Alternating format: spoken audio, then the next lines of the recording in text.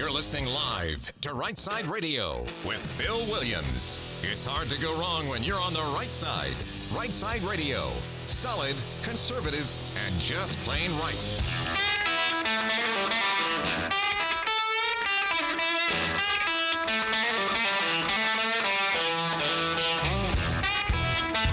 Alabama's syndicated news talk leader, Right Side Radio. Phil Williams here live in the Right Side studios, the local, the state, the national. Man, we cover down on all the issues. And like that dude just said, solid, conservative, and just plain right. Hour number 2, we're in the first part of the Triple Dipper. I'm calling it Raising the Roof.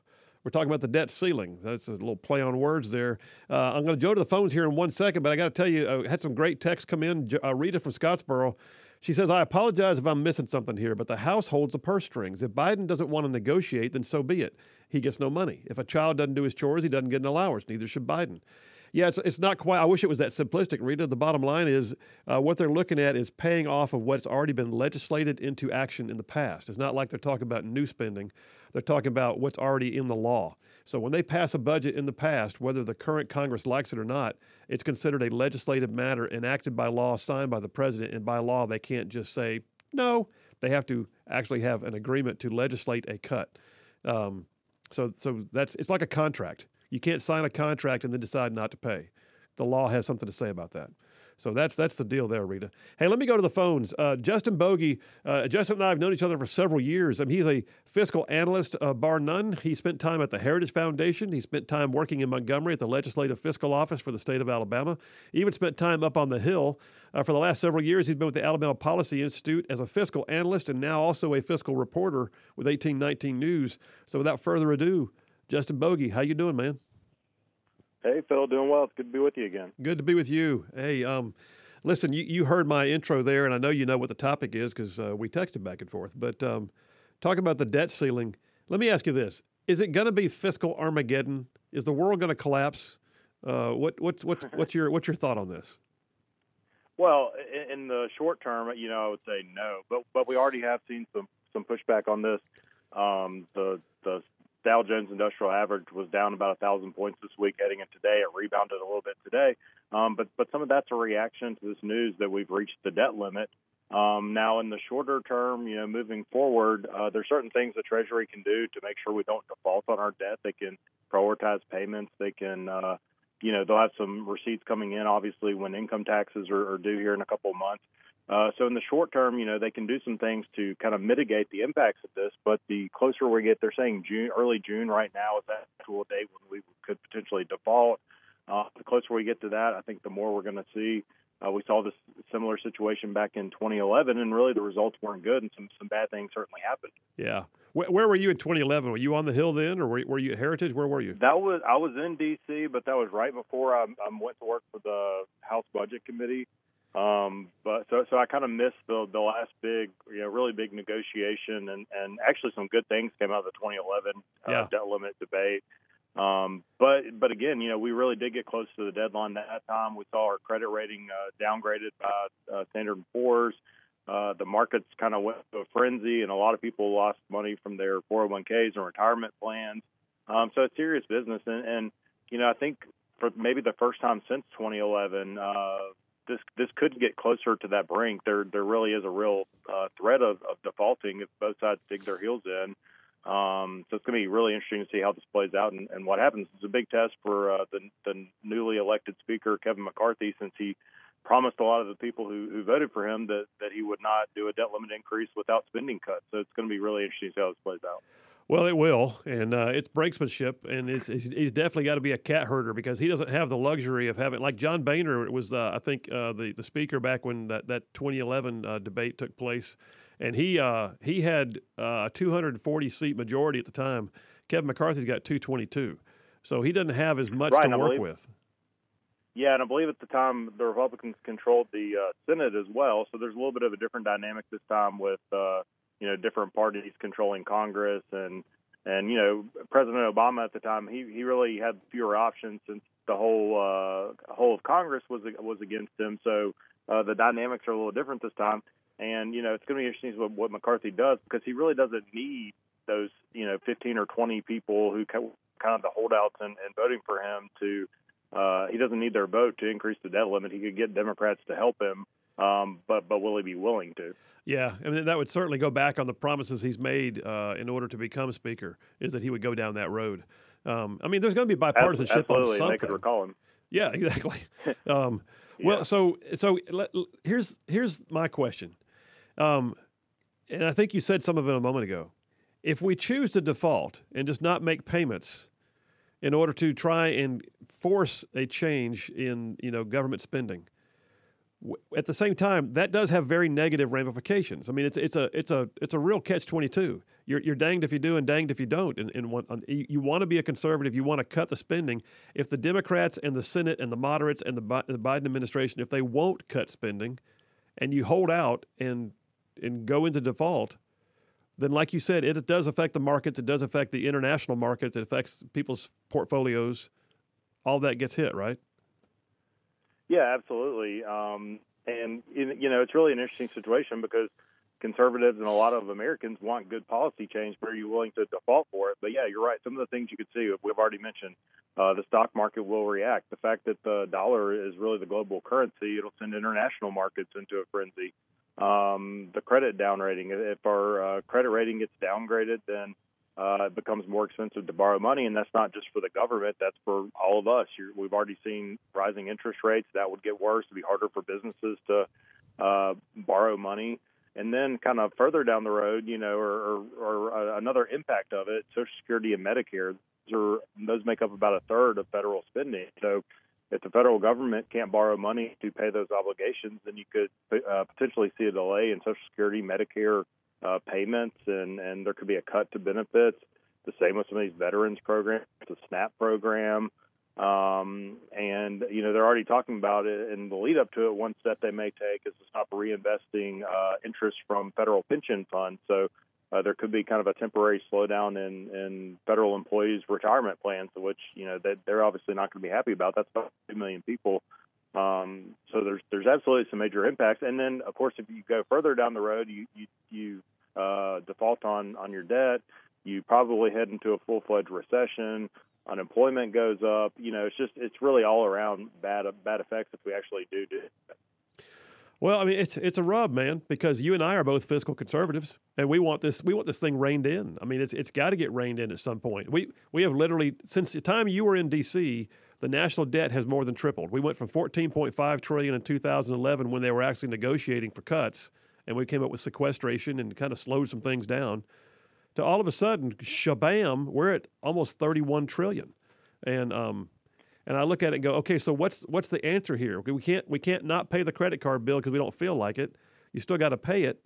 But then at the same time, you and I in our households, we would just decide not to buy that pizza or not to go buy a new TV. We would have to make our own cuts in order to pay the credit card bill.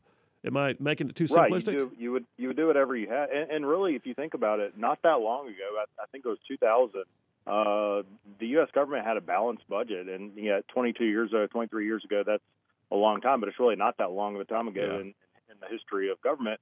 Until recently, we had never had a deficit over $1 trillion, and now it's the norm. We're projected to have them for the next 10 years, and on and on. It rose to $3 trillion during COVID, and it's not sustainable. And people have been saying this for a long time, but nobody ever seems to do anything about it. We just keep having these debates every 18 or 24 months, and kick the can further down the road, and really nothing happens. So, the good thing about this current debt limit debate is it is a chance to really make some good policy changes, to find ways to cut spending and get control of some of these programs that are really driving federal spending.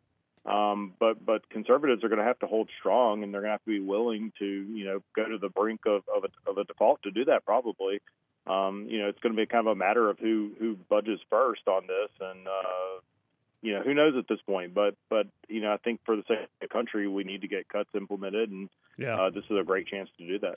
Well, I agree, and I guess to be clear, you mentioned conservatives, and there's a vast difference between being a Republican and being a conservative sometimes, and so this debt that we're carrying right now has as many Republican signatures on that debt as it does Democrats. It's the conservative wing of the Republican Party that is resisting this.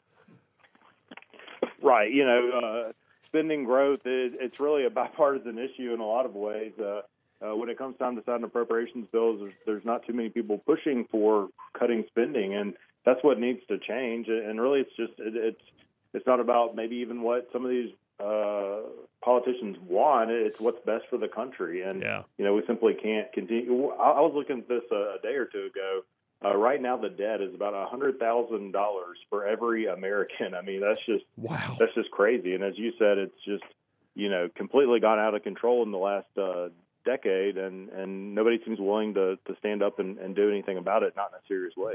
And I guess the last thing here, with about a minute to go, at the state level, Alabama does have a balanced budget requirement in our state constitution. So we have to balance our budgets every year. It may mean increased spending, which is sometimes, not good either, but at the very least, it still has to balance. We can't go into deficit spending.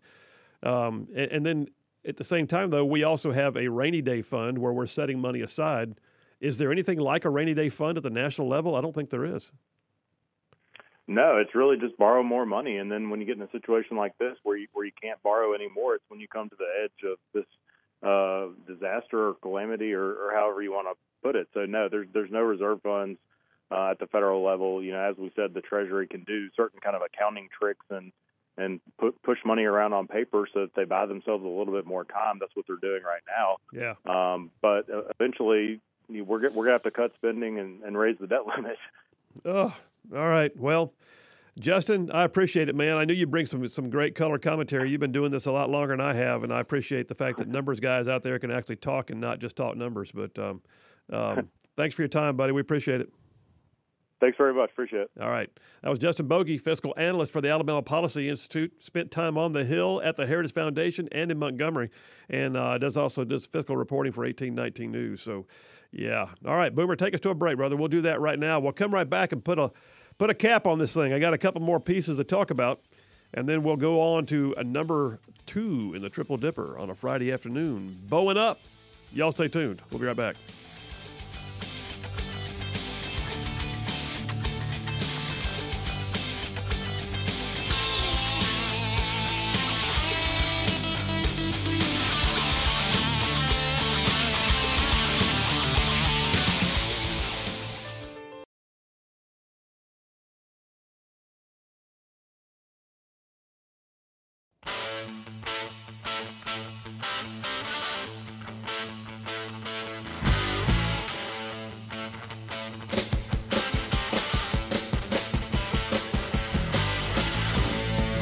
And we are back. Phil Williams, Right Side Radio, solid, conservative, and just plain right, making it cool to be a conservative. So let's wrap this section up here. We're talking about raising the debt ceiling, raising the roof, I call this. So I got to say, Kevin McCarthy, he's got his work cut out for him. Speaker of the House, he's treading water right now. He's got a conservative minority that's doing what it can to try and bring those policies that he promised he'd be a part of into play. Not everybody's on board. I mean, we've already got articles here that I've gone over today that talk about moderate Republicans that are trying to sort of smooth things over with the Democrats and get themselves a workable solution that moderates and Democrats like. I'm saying no, don't do it. Luckily, we got Kevin McCarthy on the record saying that's not where we're headed. But, you look at the media and my gosh, I mean, the way they've been describing this thing, it's apocalyptic. Now, it could be bad. As McCarthy's trying to herd cats, he has a Senate that's providing no cover whatsoever. Individual senators might say something, but where's McConnell? Have you heard McConnell say I'm going to join with the Speaker of the House and we're going to make sure that we cut spend? No, he hadn't said boo about it. You know why? Because he's a big spend, moderate Republican. And then, of course, the White House is run by Biden. So we're looking at right now, the White House is refusing to negotiate on the debt ceiling. They don't want to cut spending. Not at all. They love spending. They like printing more money. Story here on the Hill. White House refusing to negotiate on the debt ceiling, which is a risky position that Democrats think is a political winner because, people like it when money floods into their coffers. Well, that only happens if the government spends the money. Well, that only happens if the government borrows more money to spend. So taking the position that you won't negotiate will allow Republicans to argue that a refusal by the White House to discuss spending cuts means President Biden is not acting in the public's interest. So that's what he's got to weigh here. But White House officials and Democrats believe they have more leverage because they don't think the Republicans have it in them. There's that. They also believe they have history. There have been a number of what they call clean debt ceiling hikes. Clean debt ceiling hikes means you didn't have to cut spending, you just raised the debt and moved on. That's what they want. They want a clean bill. We want a clean bill. We'll debate cuts with you later. Let's do a clean bill right now to get us over the hump. No. Where's the leverage in that? Back in 2011, you heard Justin Bogie and I talking about it. Speaker John Boehner at the time, President Obama at the time, and the right wing, which was the Tea Party folks at the time, were really pushing for some cuts. And it took some doing. But what's funny is then Vice President Biden helped with the negotiations and was able to see cuts come into place that actually balanced the budget for a period of time and cut spending. And now he doesn't want to do it. So I tell you what, I'll end with this. The last piece I've got several more, but I'm not going to get to them. I've kind of said it already. But Fox News, Stephen Moore, the fiscal guy from FreedomWorks, Stephen Moore says, of all the reforms that were secured by the conservative rabble-rousers earlier this month, arguably the most momentous one was the promise that Republicans made not to pass any debt ceiling increases until budget reforms had been secured. He says government spending last year hit 13 figures, $1.4 trillion. And without budget reforms, we could easily see a decade ahead with another $10 trillion continuing to be added to the debt. $10 trillion more. Can you imagine? And he says, don't forget, every 1 percentage point rise in the interest rates raises the debt by more than $1 trillion over the next decade. Oh, yeah, that's a great point. When the Federal Reserve goes in there and raises the rates, it also impacts our national debt. Great point. Thank you, President Biden. So budget hawks and those concerned should be applauding this commitment that we've got from conservatives. But the New York Times, he says, hyperventilated that breaching the debt limit would lead to the first ever default, creating financial chaos. Oh, listen, he says this is upside down logic. The nation's good credit standing in the global markets is not imperiled by not passing a debt ceiling. The much bigger danger, he says, is that Congress does extend the debt ceiling, but without any reforms. He said, we just experienced one painful repercussion of runaway government spending, a 40-year inflation high. And he points out that after those 2011 negotiations that I told you about a moment ago, that we literally saw 3 years later, I take it back. Part of this goes back to 1985, the Gramm-Rudman Act of 1985. It put things on a spending diet. And that 3 years after that, it's the only time we haven't seen a deficit in the last 50 years. And then in 2011, we had the House Republicans leveraging more. He says the lesson is clear. If we are to make any progress on reducing the debt crisis, that Speaker Kevin McCarthy must use the debt ceiling vote as a bargaining chip and not give it away. All right, enough on that. Wow. And I go back to the easy way to describe this is you and I would sit down at the kitchen table and say, can we afford to do this? I don't know that we can. Or can we afford to do this? Yes, we can. Or here's some one-time money. Let's use it to pay down our debt. Or for that matter, here's some one-time money. Let's buy that thing that we wanted, but we didn't want to borrow money to get. We would make those decisions. In D.C., they don't make those decisions.